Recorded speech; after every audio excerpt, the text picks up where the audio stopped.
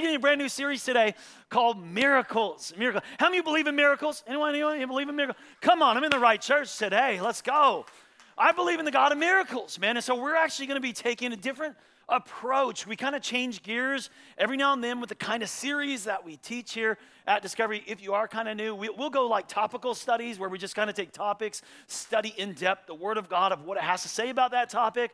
We'll do book studies. We'll do character studies, which I'm excited this year coming up. We're going to be studying Moses later on, man. A character study is going to be phenomenal. But anyway, we'll do verse by verse things. We'll do all kinds of different studies led by the Spirit on what he wants us to learn and how he wants us to grow.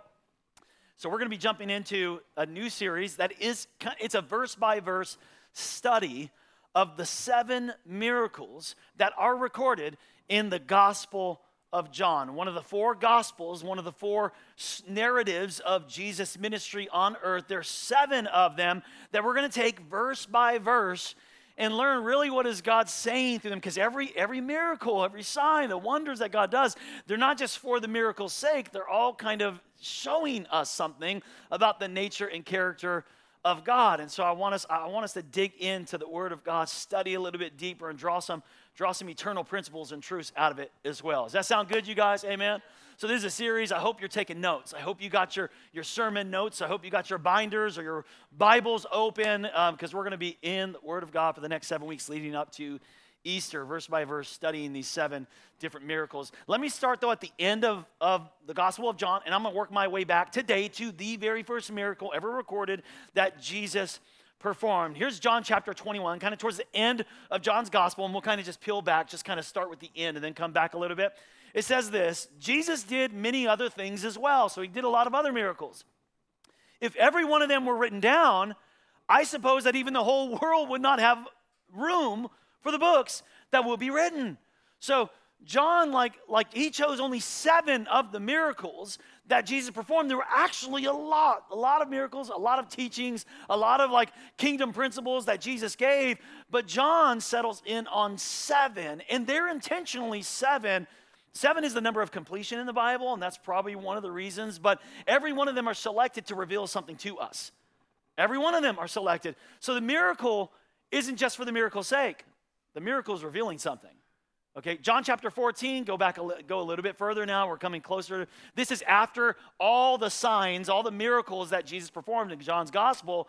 Here's what Jesus says after all the miracles. Here's what he says: I tell you the truth, anyone who has faith in me. Anyone have faith in Jesus? Where are you at? Where are you at? Just where are you? I want you to, where are you at? Okay, so this is Jesus talking to you. Now, some of you probably don't have faith yet. You're investigating things. You're searching it out. I'm glad you're here. This is a safe place for you to search out truth and faith. But this is what Jesus says. Like, if you have faith in me, you're going to do what I've been doing.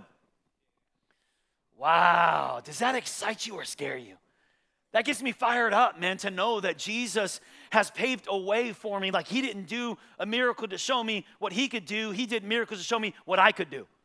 Oh, are you hearing me, God? Jesus, anyone who has faith in me will do what I've been doing, and he'll do even greater things than these because I'm going to the Father. Now, I say that at the beginning because there is a journey. Jesus says this at the end of his miracles and signs.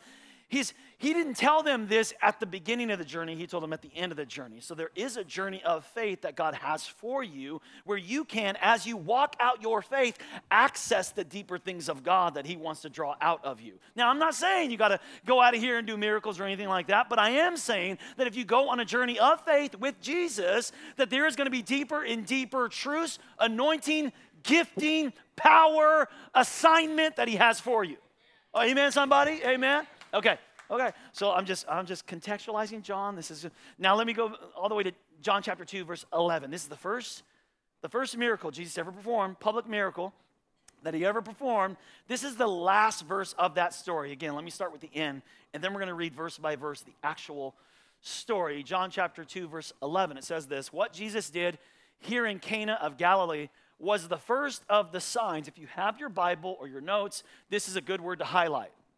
Circle, underline, do something to write in your Bible, do something with that word. Okay, that's an important word. This is the first of the signs through which, here's what Jesus was, this is the sign, this is what Jesus was pointing to reveal his glory. And his disciples believed in him. So the word, and all throughout John's gospel, he doesn't use the word miracle. This sign can be interpreted as miracle, but its literal definition, like the word is a sign. And a sign is, it's a miracle, but it's something different or more than a miracle. If you think of a sign, what's a sign for? You got the exit sign. The sign points to something, right? So the miracles that Jesus is doing isn't for the miracle's sake. The miracle he's doing is to point you to something. See, some of you are seeking a miracle and God's moving your life for the sake of the miracle, but Jesus never gives miracles for miracles' sakes. He always moves in your life for something deeper, something more profound that maybe we're not even realizing or even looking for. A sign points to something. Write this down. Everything that God does for you is to point to who he wants to be to you. Let me say that again, because I know these are going to be some mind benders today. Everything that God does for you, he's actually trying to point to who he wants to be to you. Listen, and if you live at the level of what he does for you, but you miss what he wants to be to you, you can receive resources from the Lord, but miss the revelation of the Lord who gave the resource.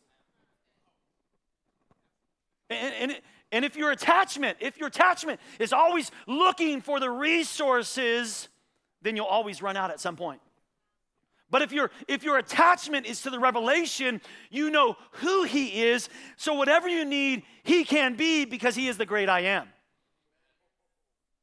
Oh man, are you with me today, y'all?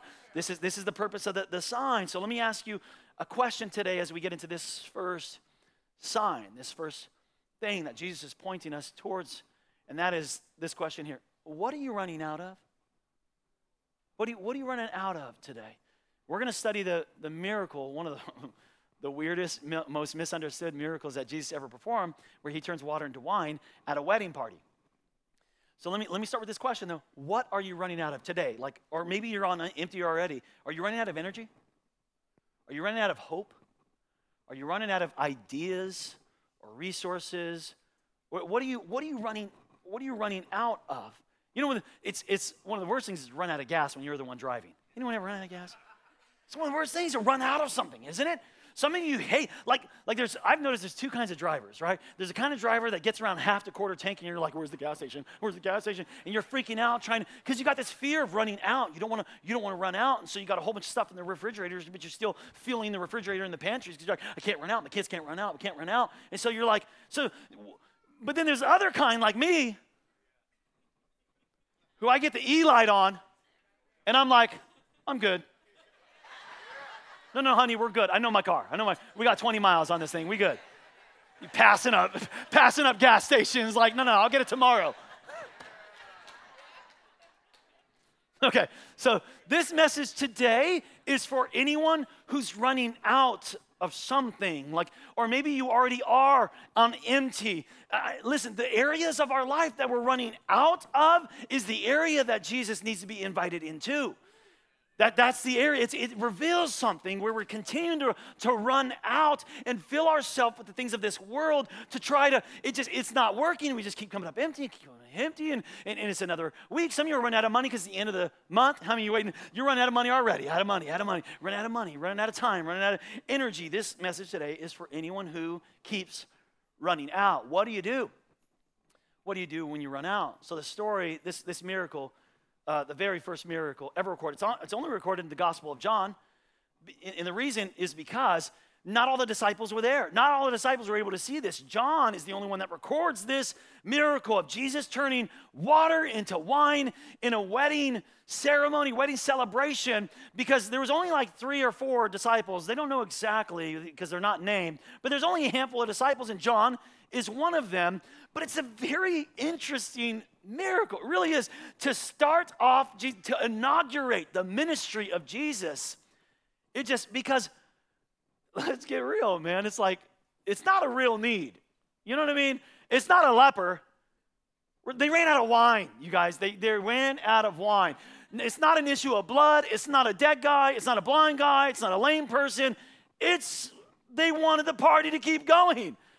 It's a weird miracle, right? So a lot of people misunderstand and they misinterpret the inaugurative miracle of Jesus at this wedding festival, at this wedding celebration, that they miss it and they make it what it's not. And I want to kind of capture some of those things for you because here on John begins his gospel with, like, in the beginning was the Word, and the Word was with God, and the Word was God, and the Word became flesh and dwelt among us, and the world did not comprehend. And it's like this amazing, it paints Jesus' glory, the picture, the creator, the sustainer of all things. And then next chapter, he's at a party.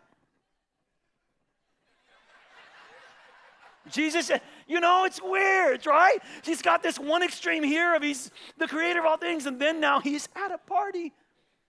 And they ran out of wine. And it's, what do we make of this?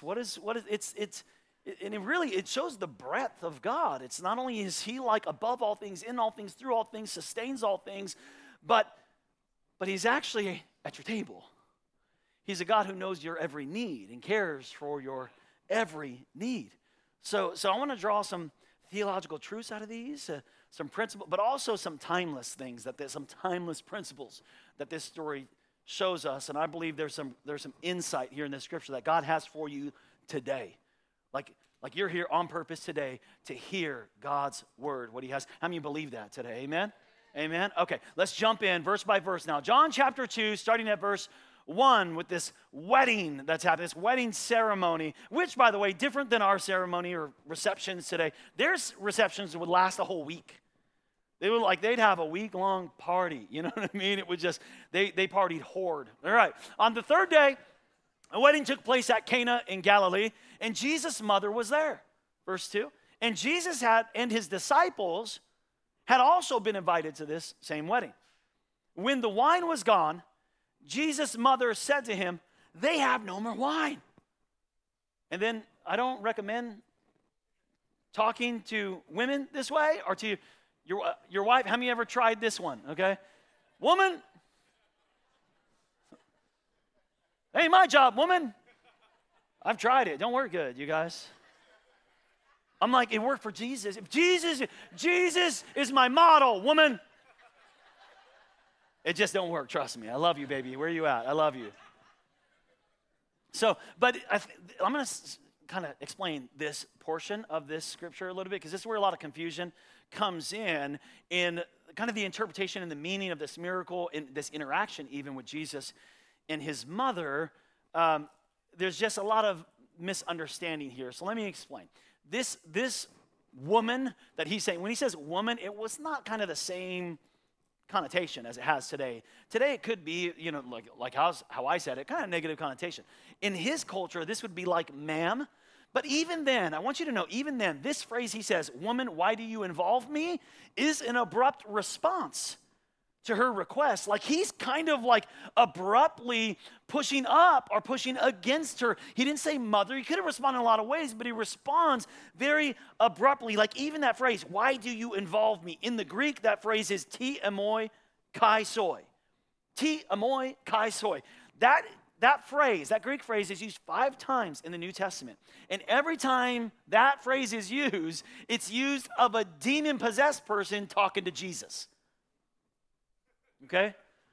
So it's used when Jesus steps on a scene to exert his power and authority, and a demon-possessed person would say, what do you do? You're pressing in here. I don't want you pressing here. You shouldn't be coming at me like this. This isn't your affair. So what Jesus is saying here is, woman, this is not your place to be calling out my power.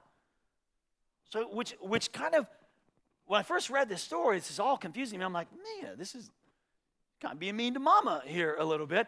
And then he goes ahead and changes his mind. So why would he respond this way, kind of abruptly, to his mother if he was going to do what she asked him to do anyway? Right? He knew he was going to do it. It's not like from one second, he's not flippant. Jesus isn't flippant. He was going to do it. So why did he respond this way? Why didn't he respond, "Mother, I'm going to get right on it right now. Don't you worry"? He was going to do it anyway. So it's what he did, but it's not what he said. Right? So why did he respond this way? Here's the answer, I believe, why Jesus responds in a kind of an abrupt way to his mother is because he wanted his mom, his brothers and sisters who would have been there, his disciples who would have been there, to know that I do not respond, my authority and my power does not respond to any earthly person. Yes, you are my mother, but who I am and who I respond to is not you, woman. And he could have said, no, that sounds awful, right?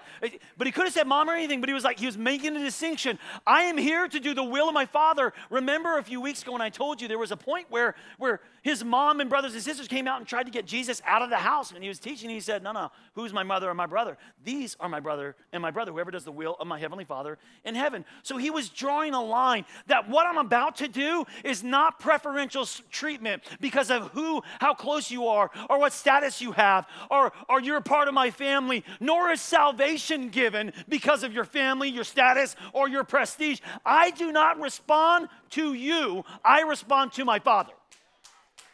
And so he wanted to draw a line of distinction there because he was going to do the miracle, and he did not want there to be a misinterpretation that the miracle was because mama told him to, because he don't do what mama told him to. He does what daddy told him to.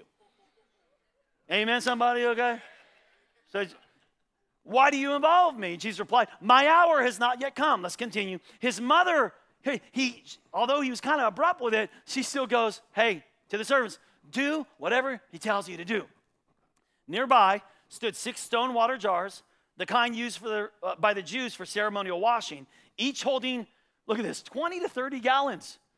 And Jesus said to the servants, fill the jars with water. So they filled them, it says, to the brim. Now this would have made 1,000 bottles of wine, which is a lot of liquor, a lot of wine, okay? And this is where people get all misinterpreting and all, like, okay, I'm not even going to get on that today. I need to teach this text. Here's what I want you to know. Why? Why did he make 1,000 bottles? Because he's the God of more than enough. That's why.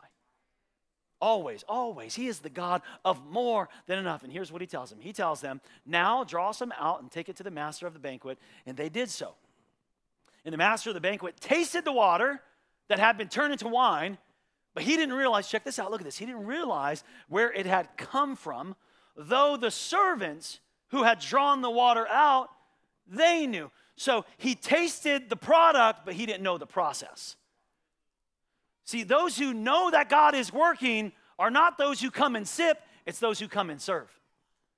Come on, will you give it up for everyone who's serving the house of God today? Who's serving inside the dream team, those serving kids and behind the scenes, man. Those are the people who know that God is working. It is more blessed to give than to receive. Those people who are serving can see God, how he's working. Okay, let me continue. Then he called the bridegroom aside and said, and it's important, so the master of the banquet calls the bridegroom aside to speak to him because this is weddings in this time. Let me kind of give you some context. It would take a year of preparation after you were betrothed to someone to actually have the ceremony. In that year, the bridegroom is making preparation so that he can take care of his wife and his future family. And the first responsibility that the bridegroom has to show, I am a good provider, I can provide for my wife and my family, is to conduct a ceremony that is a week long and make sure all provisions are made for all the guests. And if there are not provisions that are made, if you run out, if something doesn't go off, it shows, it reveals this bridegroom is not ready to be married. He's not ready to support this wife. He's not ready to have kids. And it's a shameful, it's a disgraceful thing, so much so that they actually had laws. There could be a litigation process if you run out of wine at a ceremony. The law would state that the mother-in-law can sue the bridegroom if he ran out of wine. Come on, talk about a dysfunctional relationship, dude. So that's why he comes to the bridegroom who's supposed to be in charge of all these things. And he says, everyone brings out, I love this, look at this. Everyone brings out choice wine first. This is how the world does it. This is the difference. This is how the world does it. They bring you they make big promises. Oh, here's what you need. Oh, it'll give you satisfaction. This will get you what you want. This will get you happiness and fulfillment. Everyone brings out the choice wine first and then the cheaper wine after the guests have had too much to drink. But you have saved the best until now. See, this is the way the world works. It's good for a little while, the world's way, but eventually it runs out. It runs out. It leaves you empty. You run out again. You're trying to go back to these wells. It just doesn't satisfy like it used to. And he goes, you did it different. You did it better. Can I tell you something? In Christ, life is better. That your marriage is better. Your mind is better. Your habits are better. Your best days are ahead of you, not behind you, in Jesus. He says, you saved the best until now. So let me draw some principles for you, some truths here. Number one, write this down. Some miracles can only happen when you run out. Like Jesus let it run out. He let it run out. And look, he didn't let you run out to leave you. Can I say that to you right now? He didn't let you run out to leave you right where you are. He let you run out so he could give you something better than what you brought to the party in the first place. He let it run out. And it would do you well. It would do some of you good to run out so that God can show up. To run out, some of you need to run out of excuses already. You need to run out. You need to run out of the excuses. Man. Some of you need to run out of options. Run out, like the woman with the issue of blood that we're going to study here in a few weeks. She had this issue. She ran out of all of her money, all the options, running to these physicians who just made the matters worse. Here she was at the end of it all, run out of options, coming to the one who needed to come to in the first place. You see, Jesus is the Alpha and the Omega. He's the beginning and the end. He should be our first option, but he's oftentimes the last resort. Come on, but aren't you thankful that he's not just the beginning, but he's there for you at the end, that even when you've exhausted all the options, he's still there waiting for you. He is not just the beginning, but he is there at the end. It would do you well to run out of plans, option, money. It will position Jesus in your life just to do a miracle. The Hebrews are trapped at the Red Sea with the Egyptians on their tail. When it seemed to be there is no way they can go, God makes a way. Sometimes you need to run out. And God will let you run out and not leave you there, but so that he can give you what you were always intended to have in the first place. Look at verse 3. It says, when the wine was gone, Jesus' mother said to him, they have no more wine. This was not news to Jesus. Come on, Jesus already knew this. So she wasn't telling Jesus to inform him. She was telling Jesus to involve him. How many your mom ever tell you that your floor is dirty? Hey, your floor is dirty. Is she telling you to inform you or involve you? What she's really saying is, pick these clothes up. Okay, so how many of sometimes we're praying, and you're informing Jesus, not really involving Jesus. So you act like Jesus' administrative assistant. God, I'm just checking in with you, Jesus. There was, that appointment yesterday, I needed you, and I asked you to do something. Just want to put it back on your schedule again. Like that, I think if you can get to that, I really would like you to get to that. And you're informing Jesus instead of, sometimes you're worrying out loud, not really inviting Jesus to be your solution. Oh, God, help me. I really need, God, I don't want to go do it. I don't want to do it. I don't want to do it. And God wants to know your cares, but we shouldn't just be informing him of our problems, but involving him in the situation. Here's Jesus' response again. Woman, why do you involve me? Jesus replied, my hour has not come. And I love her response. His mother said to the servants, do whatever he tells you to do. Even after the abrupt response, why are you involving me in this? She's like, sometimes people ask, did Mary know? Mary, did you know that your baby? She knew something. She knew something. I don't think she knew all of it, but here's the deal. You don't need to know what to do. You just need to know who to go to, okay? She didn't know exactly what was going to happen or how it was going to happen, but Mary knew who to go to. Some of you don't know what to do right now.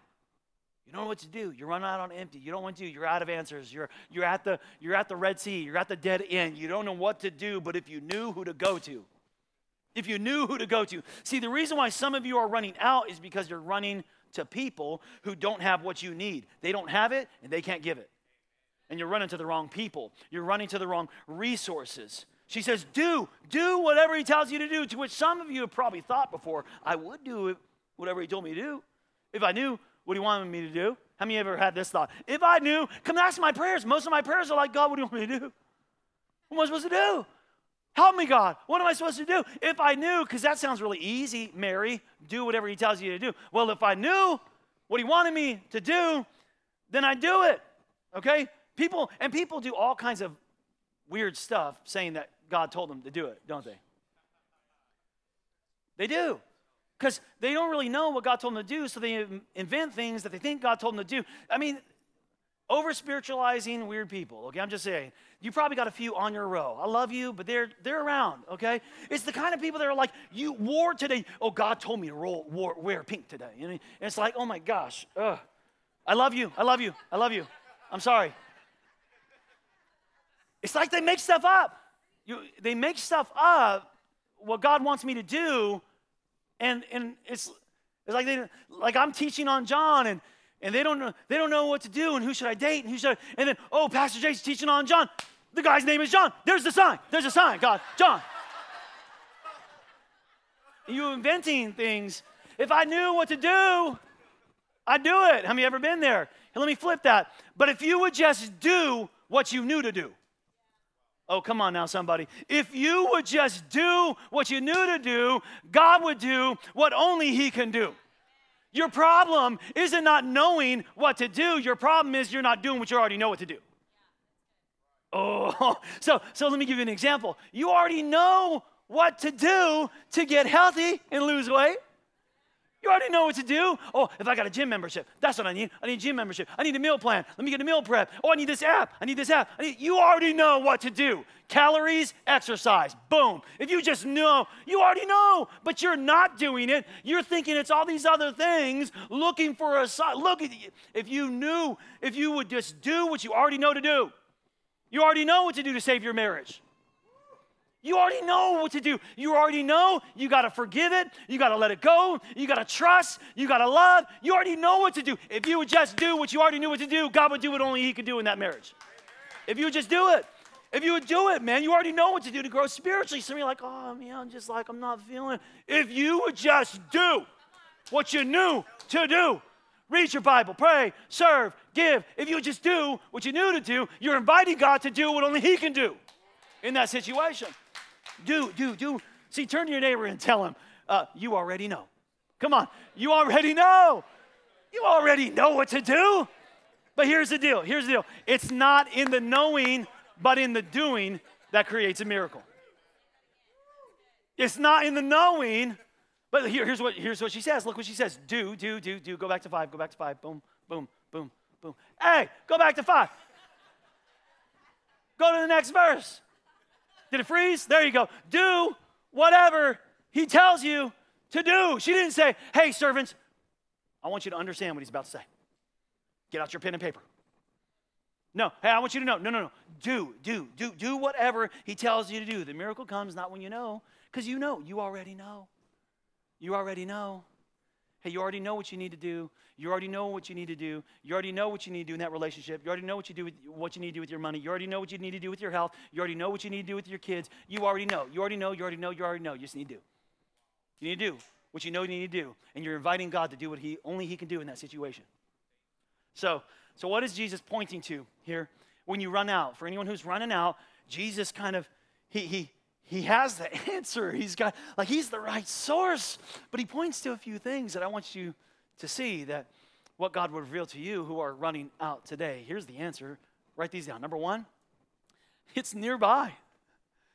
Hey, when you're running out, your answer is closer than you think. We get so caught up in pointing to what's not there.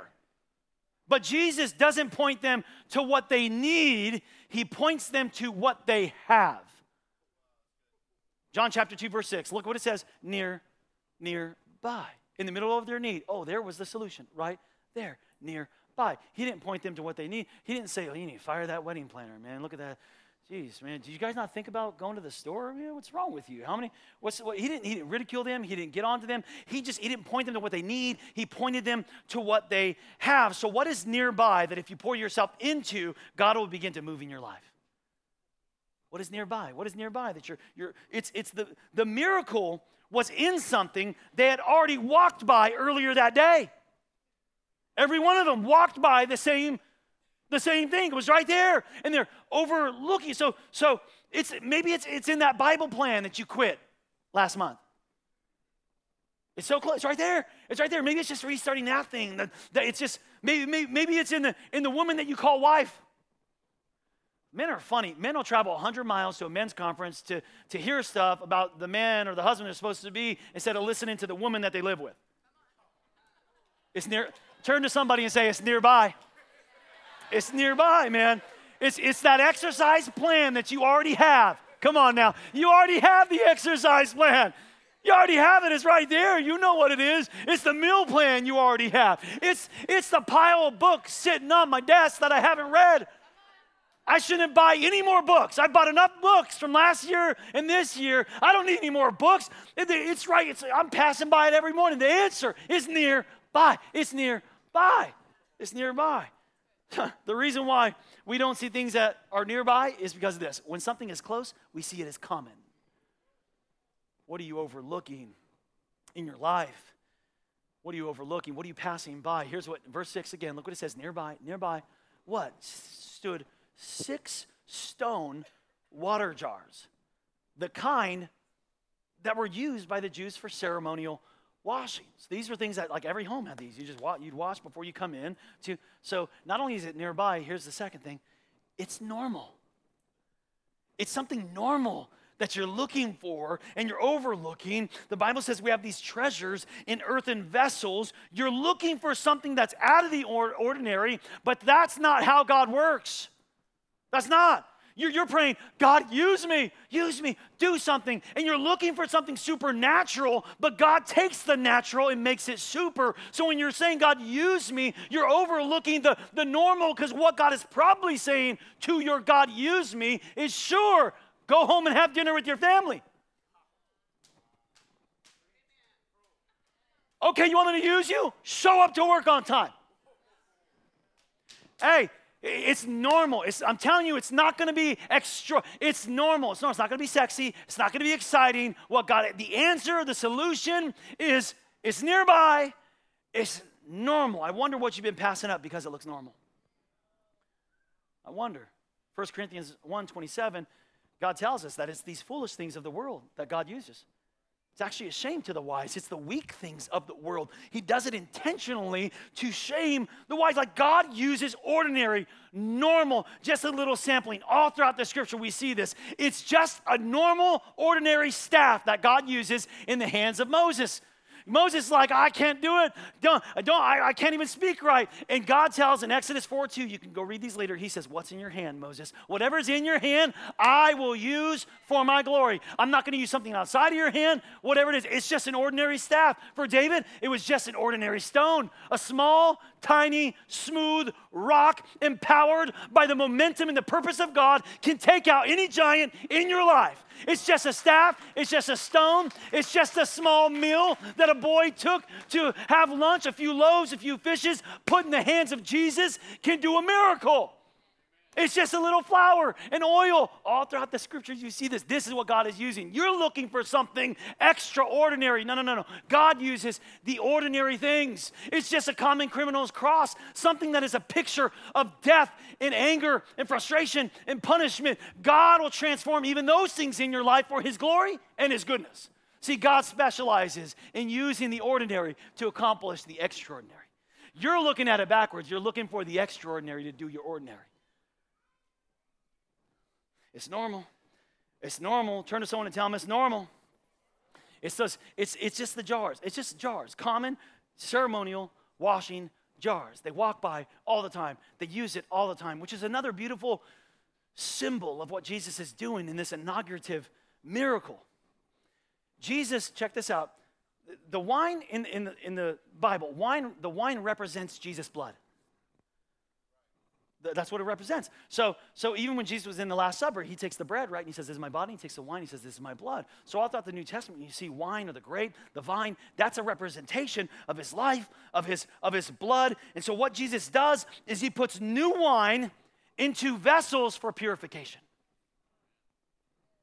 So what He's saying is, my blood will purify you from the inside out. You'll have to wash your hands again and again. You'll have to perform this ceremony, this ritual, this law to be clean again and again. But my blood will clean you forever. See, the water in the jars, they cleanse you ceremonially, but the blood of Jesus cleanses you permanently. Permanently. This is what he's showing us. This is what this miracle, this inaugurative miracle is showing, that he is the blood that cleanses. He is.